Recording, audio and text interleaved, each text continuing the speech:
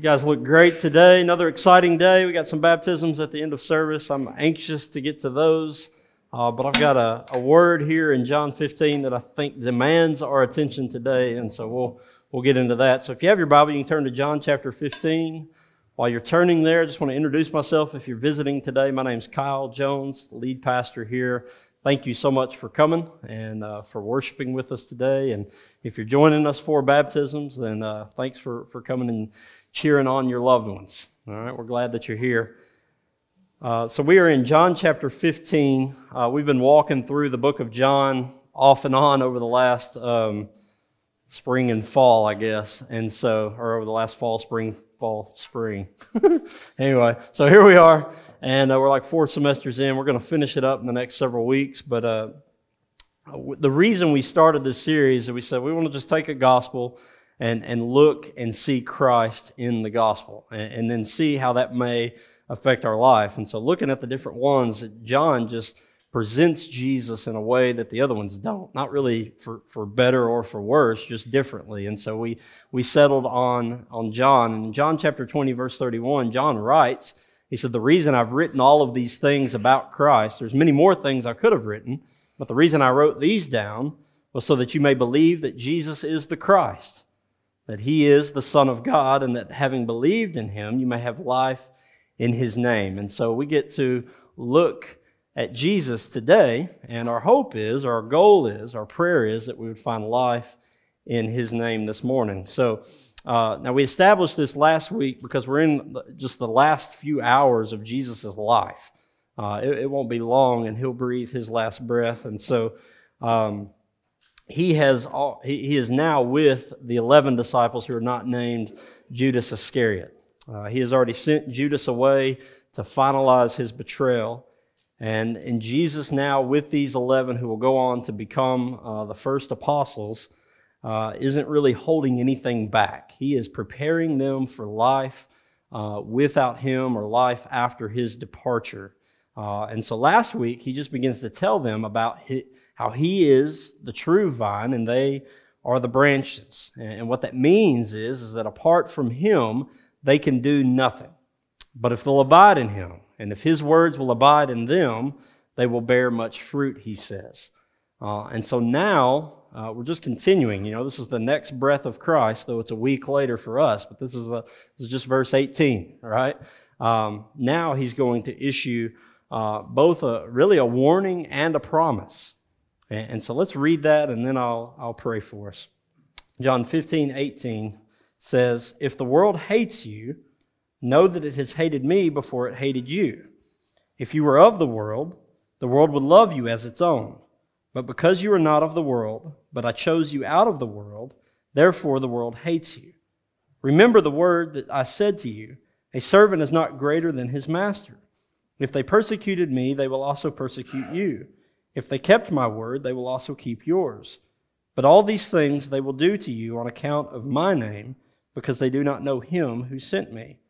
If I had not come and spoken to them, they would not have been guilty of sin." Now that, I won't get into that a ton today, but I just want to take a moment to explain it. He's not talking about guilty of all sin. He's just talking about the sin of specifically rejecting the God-man in the flesh, Jesus Himself. All right, Romans 3:23 very clearly lays out that we are all guilty of sin. Amen, that we've all fallen short. So I just wanted to clarify that.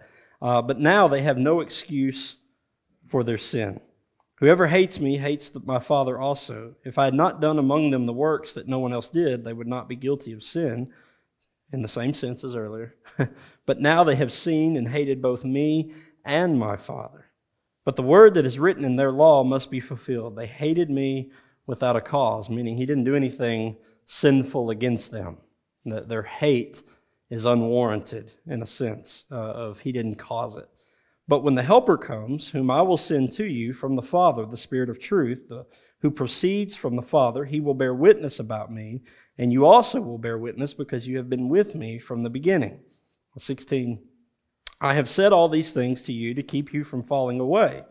They will put you out of the synagogues. Indeed, the hour is coming when whoever kills you will think he is offering service to God." That's exactly why they killed Christ, right? They thought they were defending God. Right? They thought we're killing a guy who claims to be God, but he's not. So we're doing the world and ourselves a favor.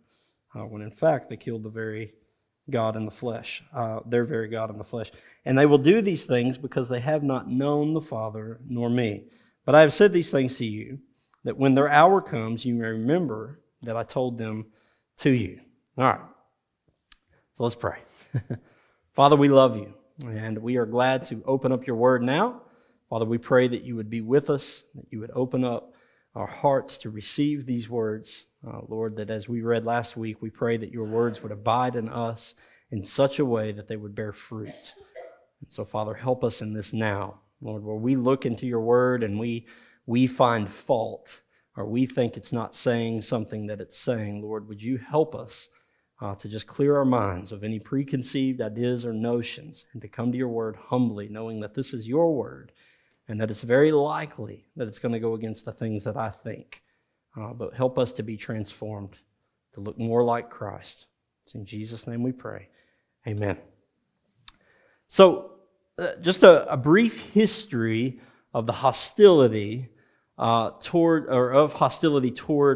Christians. The stories of an unrighteous person's hostility toward a righteous person is a tale as old as time, quite literally. It starts with Satan's hostility towards God, which led to him being kicked out of heaven, banished to hell, and then he finds his way into the garden and tempts Eve at the beginning of creation, creating hostility in Eve toward God by causing her to doubt God's goodness. Did God really say? No, God doesn't mean that. He means that if you were to do that, you would become like him, and then you wouldn't need him anymore. So he creates in her a doubt of God's goodness, which creates hostility in her. She thinks that God's withholding something from her, and so she sins. Now, you and I are guilty of much the same, or sin much like that, right? That we often doubt the goodness of God, and so we'll follow our own hearts, or we'll follow our own ideas, our own ways about things.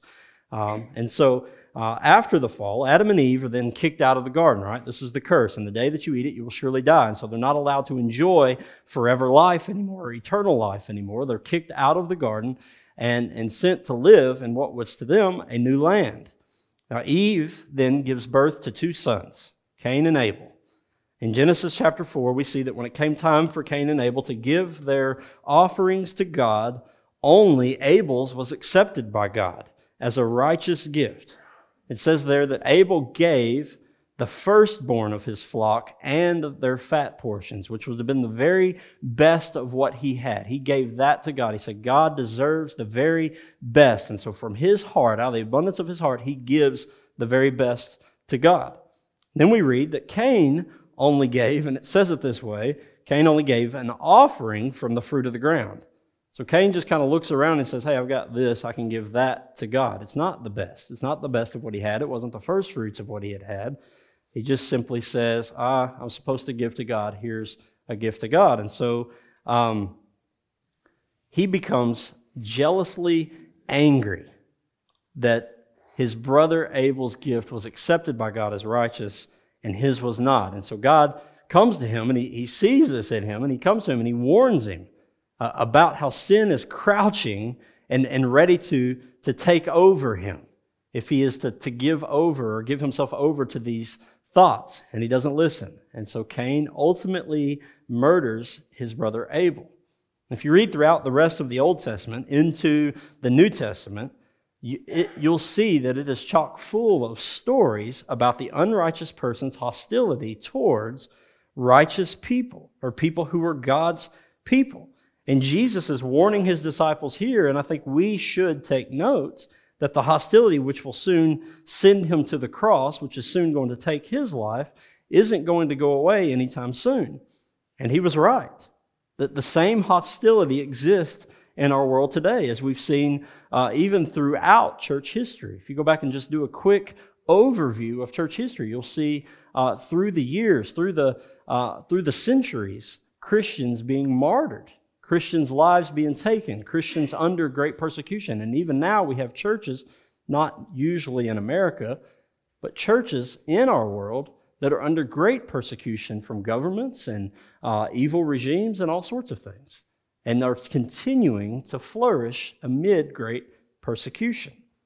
And so it varies, the persecution will vary in nature depending on where you are in the world. But we know that hostility still exists. Even though it may look different for us than it does in China, hostility still exists. So, what is the cause of hostility towards Christians? People who are supposed to be the most loving, most peaceful, most joyous, most generous, most giving people in the world. What is the cause of hostility? And then how do we overcome it? I think Jesus is teaching his disciples those two things in this text today. I think he's showing them the cause of hostility, and I think he's showing them the way to overcome it, or at least the hope in the middle of it, which is a way to overcome it. Now, the first thing, if you're taking notes, you can write this down. The world hates the Jesus in you. The world hates the Jesus in you.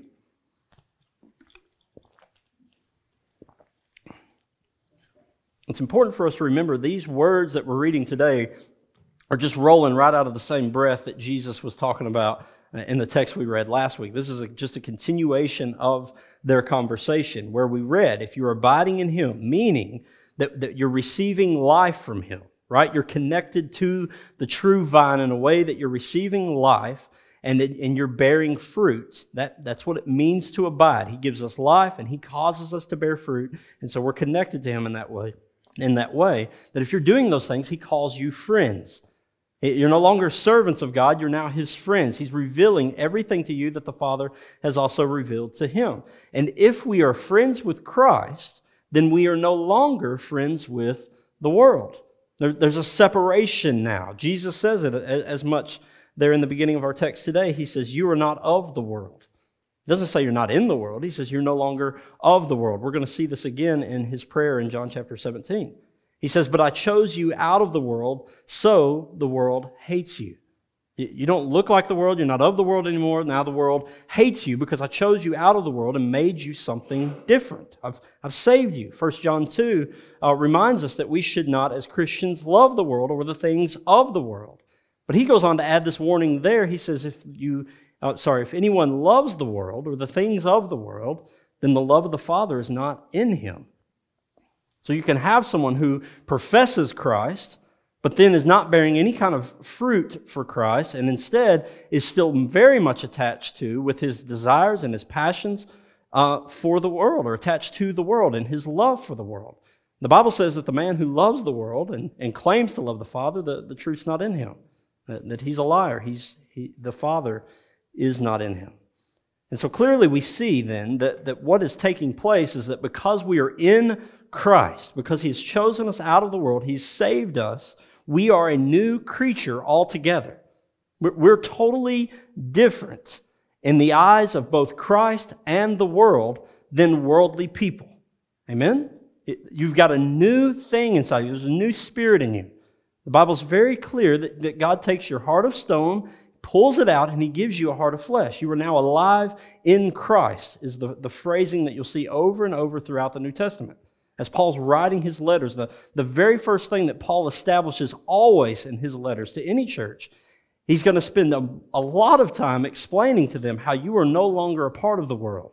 You are no longer in the world. You are now in Christ. He has saved you, and here's how He's done it. And He shows all those things, and then from that, He'll tell you how to live. But it's never that He comes to a church and says, hey, you guys shouldn't be doing that, start doing this. It's always He's reminding them of who they are in Christ, that you've been saved. You are a new creature, altogether different from the world. Now, from that, here's how you should live your life. Here's how you can live that life. And so we're altogether different. In some sense, we may as well be little green men from outer space to the world. They understand us that much at times. But that doesn't really get to the heart of the matter at hand, in my opinion. That's not quite needling down far enough or drilling down far enough. Being in Christ is altogether offensive to the world because Jesus testifies that their actions are evil. Now we're getting to the heart of the matter. To just say I'm a Christian and to live worldly or to live really no different than the world is not offensive, right? If I'm a Christian and I approve of all things sinful. By my life, my actions, and the things that I say are okay, the world will not find fault in that. The world will not be offended by that. But Christ calls us to a different life. He calls us to a different example. He calls us to stand firm in the truth, to live righteously. He says to be holy as I am holy. It's really hard work.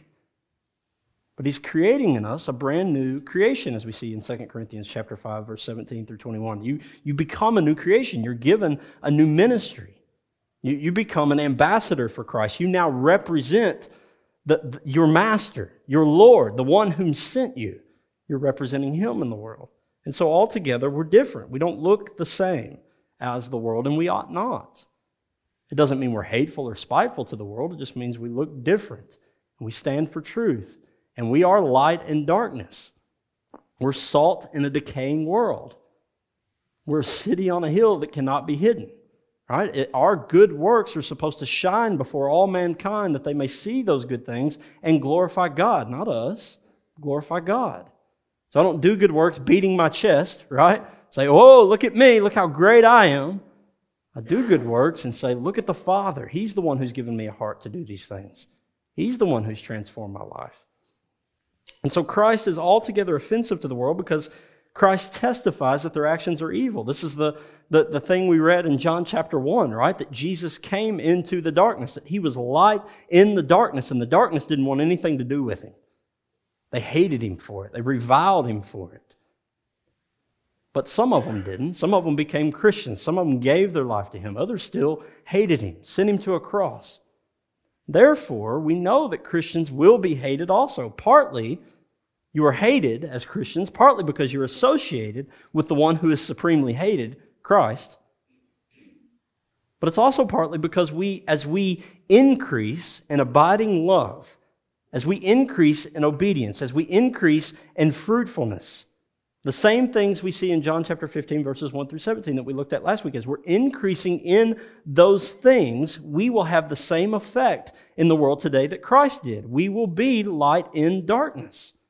It will be offensive at times. It will bring about persecution. You may not get your job promotion because of the way you stand for Jesus or the way you live for Jesus or the things you won't participate in at your work. Who cares? You may not win the world's approval or favor. Who cares? Your eternity is not based on how the world sees you. It's based on who you are in Christ Jesus. We ought to live from that. We are light from that. That's what matters most. And light always exposes darkness. It always does.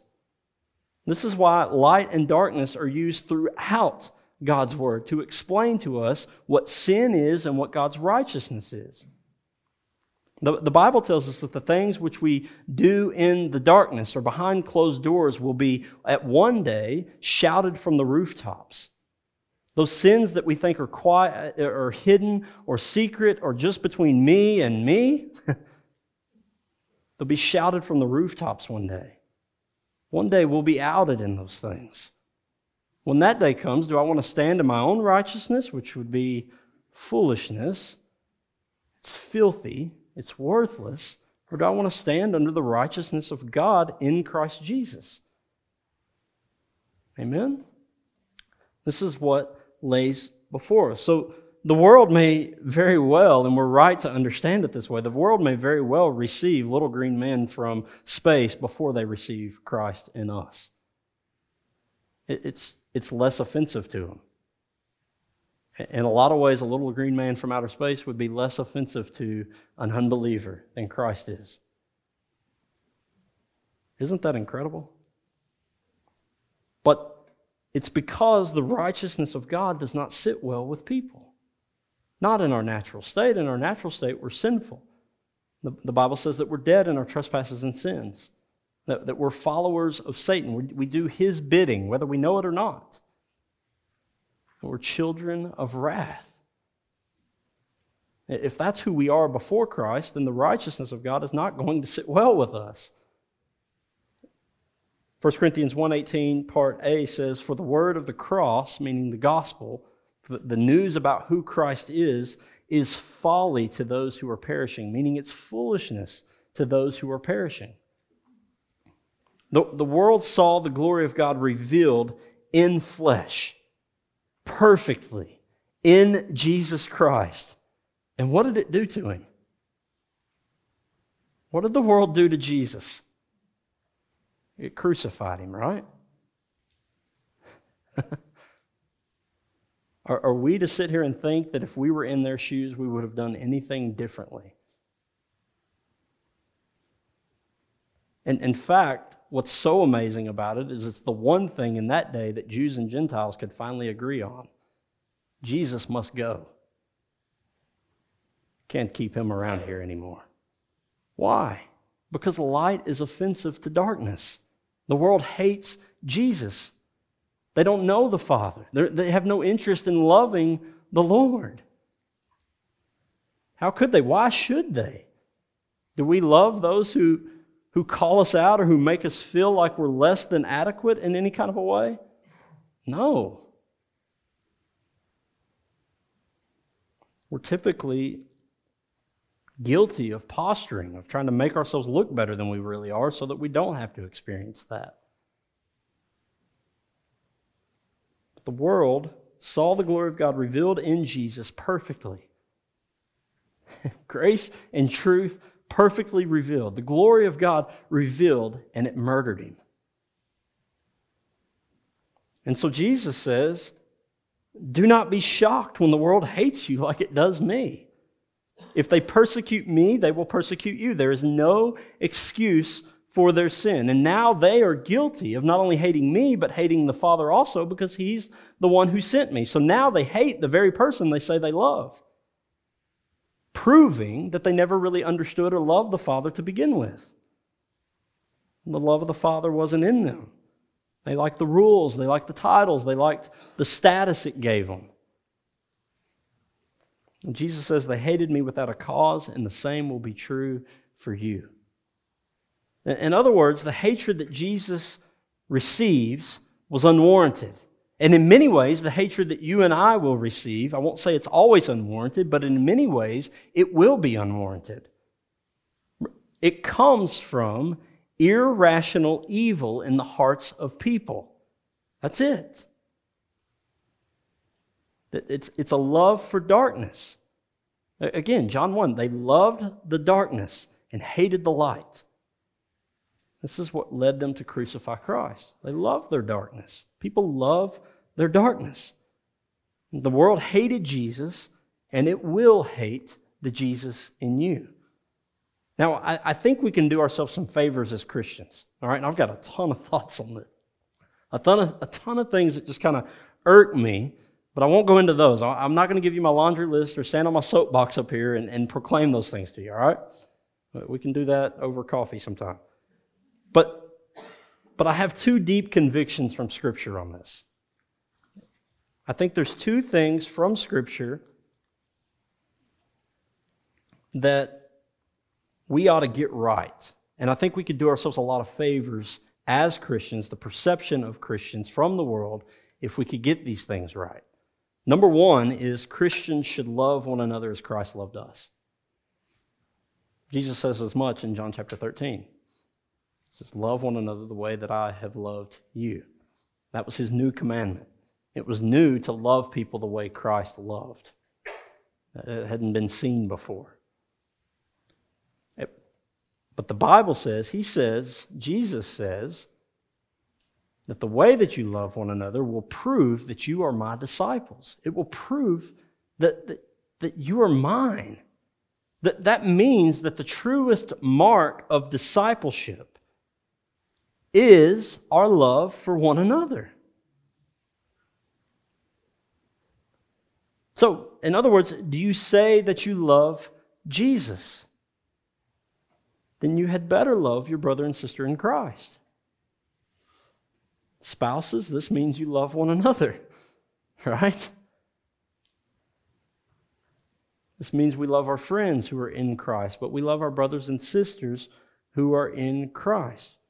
Jesus is saying, this is how the world will know that you love me, is in the way that you love one another. In other words, what Jesus is saying is, this is my authorized way for the world to look at you and judge whether or not you are real. That your love as Christians for one another is my authorized way for you to be convincing to the world. This is it.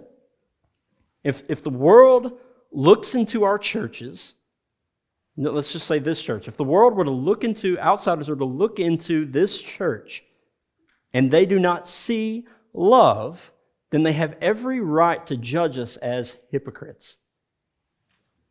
Right? Again, 1 John is helpful. This is the epistle that John writes to churches. He says that if you say you love your brother, or if you say you love the Lord, but you do not love your brother, then the love of the Lord is not in you. What? It's that serious that if I say I love the Lord, but I cannot figure out how to love my brother or sister in Christ, then the love which I say I have, I don't actually have? I'm a liar? Wow. That's heavy. So here's kind of a funny confession to make. As a pastor, I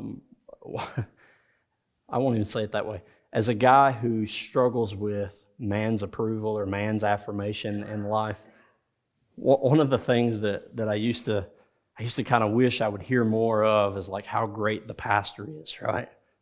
Like, man, he's good. Like, he preaches so well, and so you'll hear people talk about the church and all these things about the church, and I never hear me, right? And so part of me is like, man, that really stinks. Well, that's just me being an idiot, all right? So I'm confessing that to you. That's sin in me. I confess sin in me to you now. Do you know what's even more beautiful to me once I can get out of my own idiotness? Is that when you guys talk about this place that you call New Life home, you're always talking about the love that we have for one another. Biblically speaking, that's the greatest thing a pastor could ever hear from his people or about a church. So I stand in amazement of you and the way that you love one another, the way that you've taken God's word seriously and have loved one another. It's the truest mark of Christ in you. And I don't take that for granted at all. And so it doesn't take me long to get out of my idiotness and begin to praise God for what He's done in your life. So I celebrate that with you. I think the second thing that we should be is that Christians need to stop pretending that we have it all together.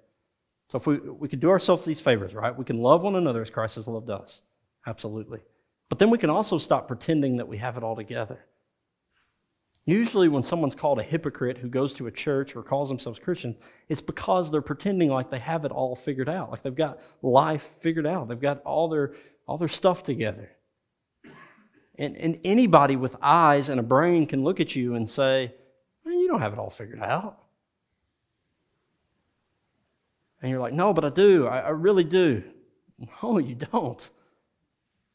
I don't know who you think you're fooling, but it's not me, right? And that's the way the world looks at us. And so they just say, man, I'd just soon not give up an hour and a half of my Sunday morning and go play golf instead. Or sleep in. Watch reruns of The Bachelor or something. I don't know. That would be more productive than attending a church that's not Christian, not truly Christian. And I just look at them and I say, man, I wouldn't blame you. You've judged rightly in a lot of ways. Because we profess Christ, and then out of the same breath, for whatever reason, we profess that we've got it all figured out. So here's what I'm saying is if we call ourselves Christians, right? We're professing Christ. We are now Christians. We are saying Christ lives in me. Then what we are saying is that God has saved us from our bondage to sin by His grace through our faith in Jesus Christ, and that now we are living this life where we are being transformed into the same image of Christ day by day. From one degree of glory to the next. In other words, what we are saying, or what we are confessing, is that we did not have it all together, And we needed a Savior, and so He has saved us, and now we're living for Him, and we're being transformed, though we're still sinful. But we've been saved to the uttermost. And that Christ is producing in us Himself by His Holy Spirit. That He who began that work in me is going to bring it to completion at the day of Christ. I can believe that, I can know that. But if we're saying that, and then we're saying in the same breath, well, I've got it all figured out. I've got it together. I don't have those issues. There's not a better husband in the world than me. Not a better father in the world than me, right? I mean, that's kind of what we project. Like, if my life is always like an Instagrammable picture, then I'm lying to myself and lying to the world. It's just not true. And so I think we, of all people who say I've been saved by Christ, meaning I needed a Savior and I knew I needed a Savior. I think of all people, we ought to understand our need for grace. And we ought to walk in it. And when I say walk in it, I mean daily confessing our sin, daily confessing our need for Jesus, being aware of our shortcomings. And then leaning into Christ, not trying to pick up myself up by my bootstraps or navel gaze my way into perfection, but to lean into Christ, to trust Him above all else, that He will produce in me more of Himself as I abide in Him. I think we would do ourselves a lot of favors if we would do that. It's true that the world may hate Jesus in you, absolutely. And sometimes you can't control that. But we ought to, at the very least, make Christ as beautiful to the world as we possibly can by the way that we live for Him, by the way that we trust Him, by the way that we love Him, by the way that we love one another, by the way that we love sinners. And so here's one way I think we do that. Gosh, I promise no soapbox, but this is the one right here, all right? We cannot, as Christians, expect non-Christians to live like Christians. Do you understand what I'm saying? We can't get outraged at every little point of depravity in man. Like when man shows that he doesn't love the Lord, we can't be outraged by that. Instead, it ought to drive us to our knees in tearful prayer at the sins of people. It should create in us compassion, not a passion against them, not a holy hatred of them. There's no such thing as that, by the way. But those are the phrases I've heard growing up in churches. So I do think it's true that you can hate sin and love people. But man, you better be careful that you're not just using that phrase to justify hating people. Because it sure feels that way sometimes. Not from you guys, I'm just throwing it out there that it feels that way among Christians. All right, soapbox over. Patricia's proud of me. It didn't last that long. All right. I think a beautiful Christ can trump the hatred of Christ in people. Amen? It has to. It's our hope. So the second thing that I think Jesus wants us to see here is that the Jesus in you is greater than the world's hatred. The Jesus in you is greater than the world's hatred. He is greater in at least two ways. First, He's greater, that the Jesus in you is greater than their hatred of Him, right? He overcomes their hatred of Him. Jesus says, if they kept my word, they will keep yours also. So there's some hope then that yes, people will hate you in the same way they hated Him, but there's also some hope now that as you're proclaiming Christ, there are some people who will listen to those words and be saved. They'll keep those words, as some have done His. When the Helper comes, Jesus says, He will bear witness about me, and you will also bear witness. Now, I mentioned the first part of 1 Corinthians 1:18 earlier, and now I want you to see the rest of it. The first part, again, just to remind ourselves where we're at. For the word of the cross is folly, it's foolishness to those who are perishing. Oh, I love the buts of God in Scripture. But to us who are being saved, it is the power of God. To us who are being saved, it is the power of God. We love the word of the cross, don't we? Don't we love the good news of Jesus going to the cross on our behalf, don't we understand that it's that good news which led us to understand our need for Christ? Led us to confess Him as our Savior? It's a great word.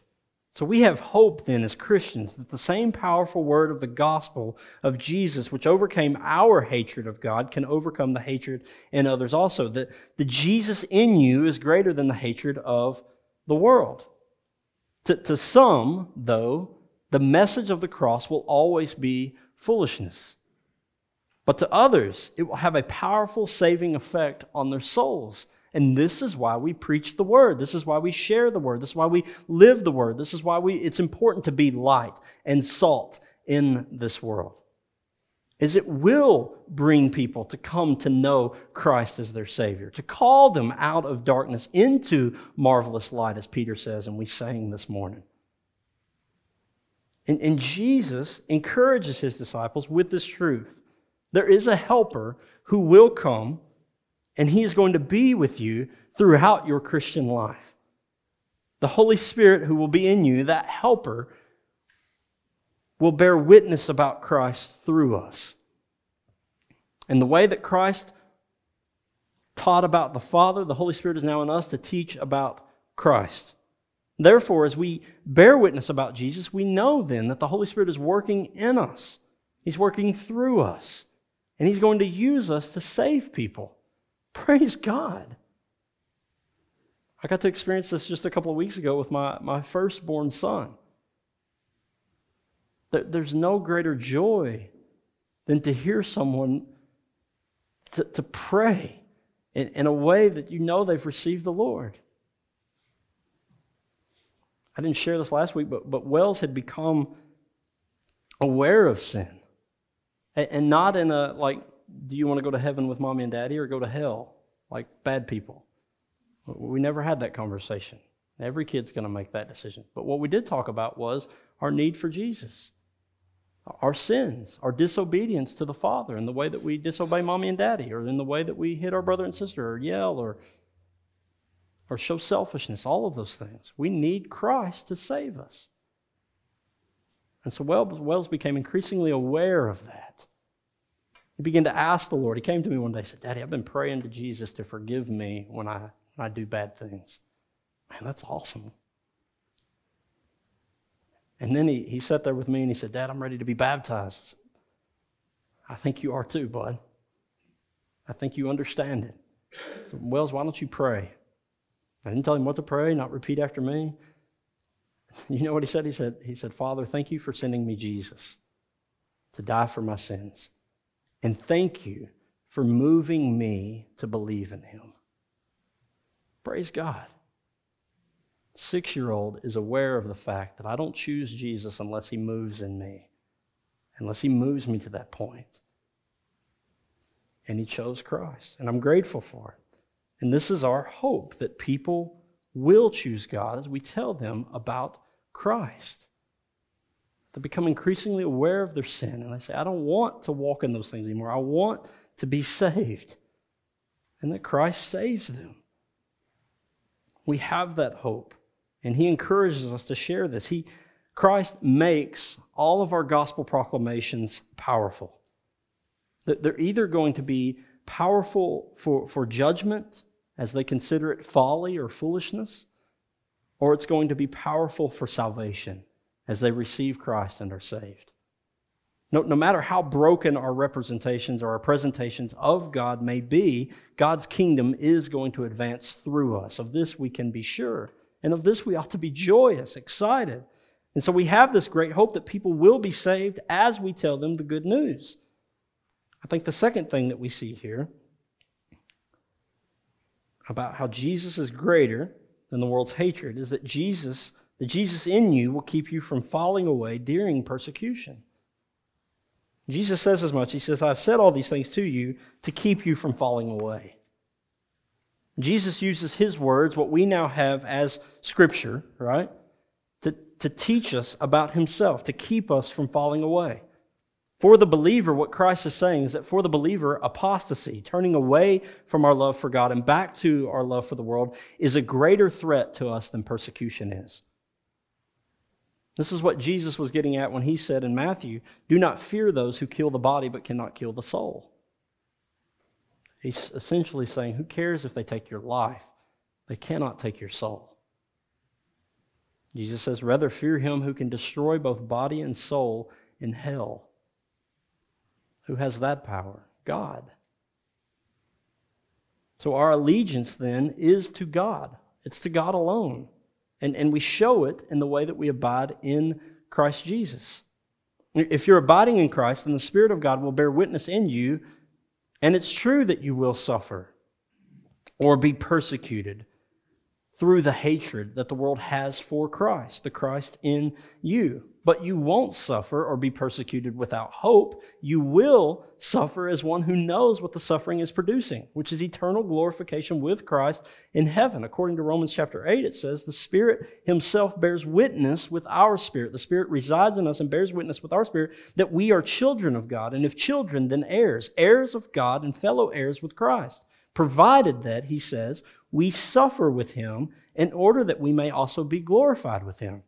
Suffering for Christ is one of the ways that we know that we are in Christ. It's one of the ways we know that we are saved. Again, Jesus makes clear that the persecution is unwarranted by saying in this text today, they will do these things because they have not known the Father nor me. They're doing these things as they're following the sinful passions of their own heart. And then he adds this, he says, but I have said these things to you that when their hour, talking about the hour of persecution in your life comes, you may remember that I told them to you. Jesus is saying that persecution is meant by the world to turn us away from Christ. Right? If you'll renounce God in this moment, I'll spare your life. Persecution is always meant to turn us away from Christ. If you'll stop preaching the good news, then we won't arrest you.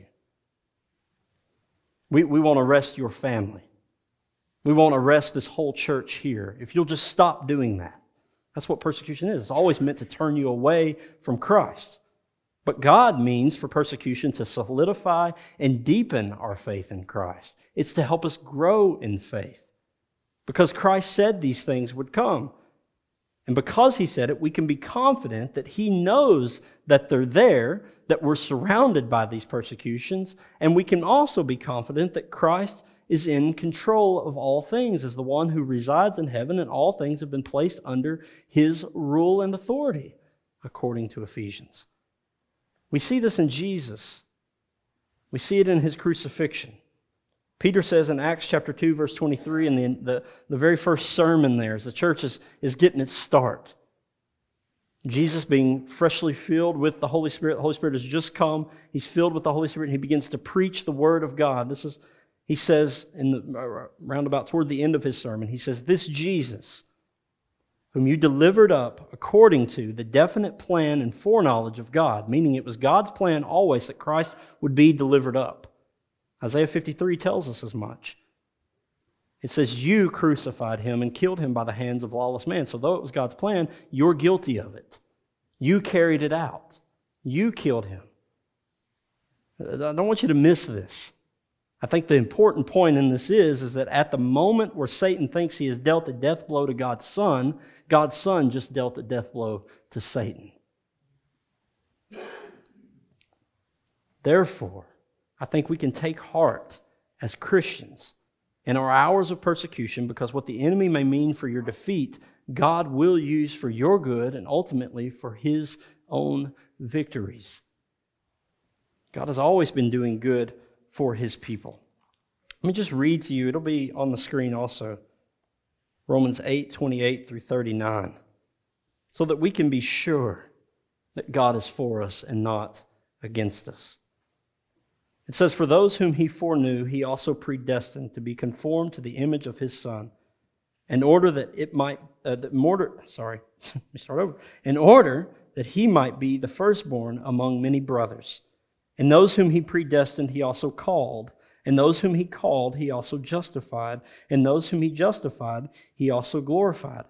So he who begins the work is faithful to bring it to completion, right? We can trust this. We see it here. What then shall we say to these things? If God is for us, who can be against us? He did not spare His own Son, but gave Him up for us all. How will He not also with Him graciously give us all things? Who shall bring any charge against God's people? It is God who justifies. Who is to condemn? Christ Jesus is the one who died. More than that, who was raised? Who is at the right hand of God? Who indeed is interceding for us? Who shall separate us from the love of Christ? Shall tribulation or distress or persecution or famine or nakedness or danger or sword? As it is written, for your sake we are being killed all the day long. We are regarded as sheep to be slaughtered. No, in all these things we are more than conquerors through Him who loved us. For I am sure that neither death, nor life, nor angels, nor rulers, nor things present, nor things to come. We don't have to worry about our future. Nor things to come, right? Nor powers, nor height, nor depth, nor anything else in all creation will be able to separate us from the love of God which is in Christ Jesus our Lord. Amen? If God is for us, who can be against us? The world hates the Jesus in you. But rest assured, the Jesus in you is greater than the world's hatred. Amen? Would you stand to your feet this morning?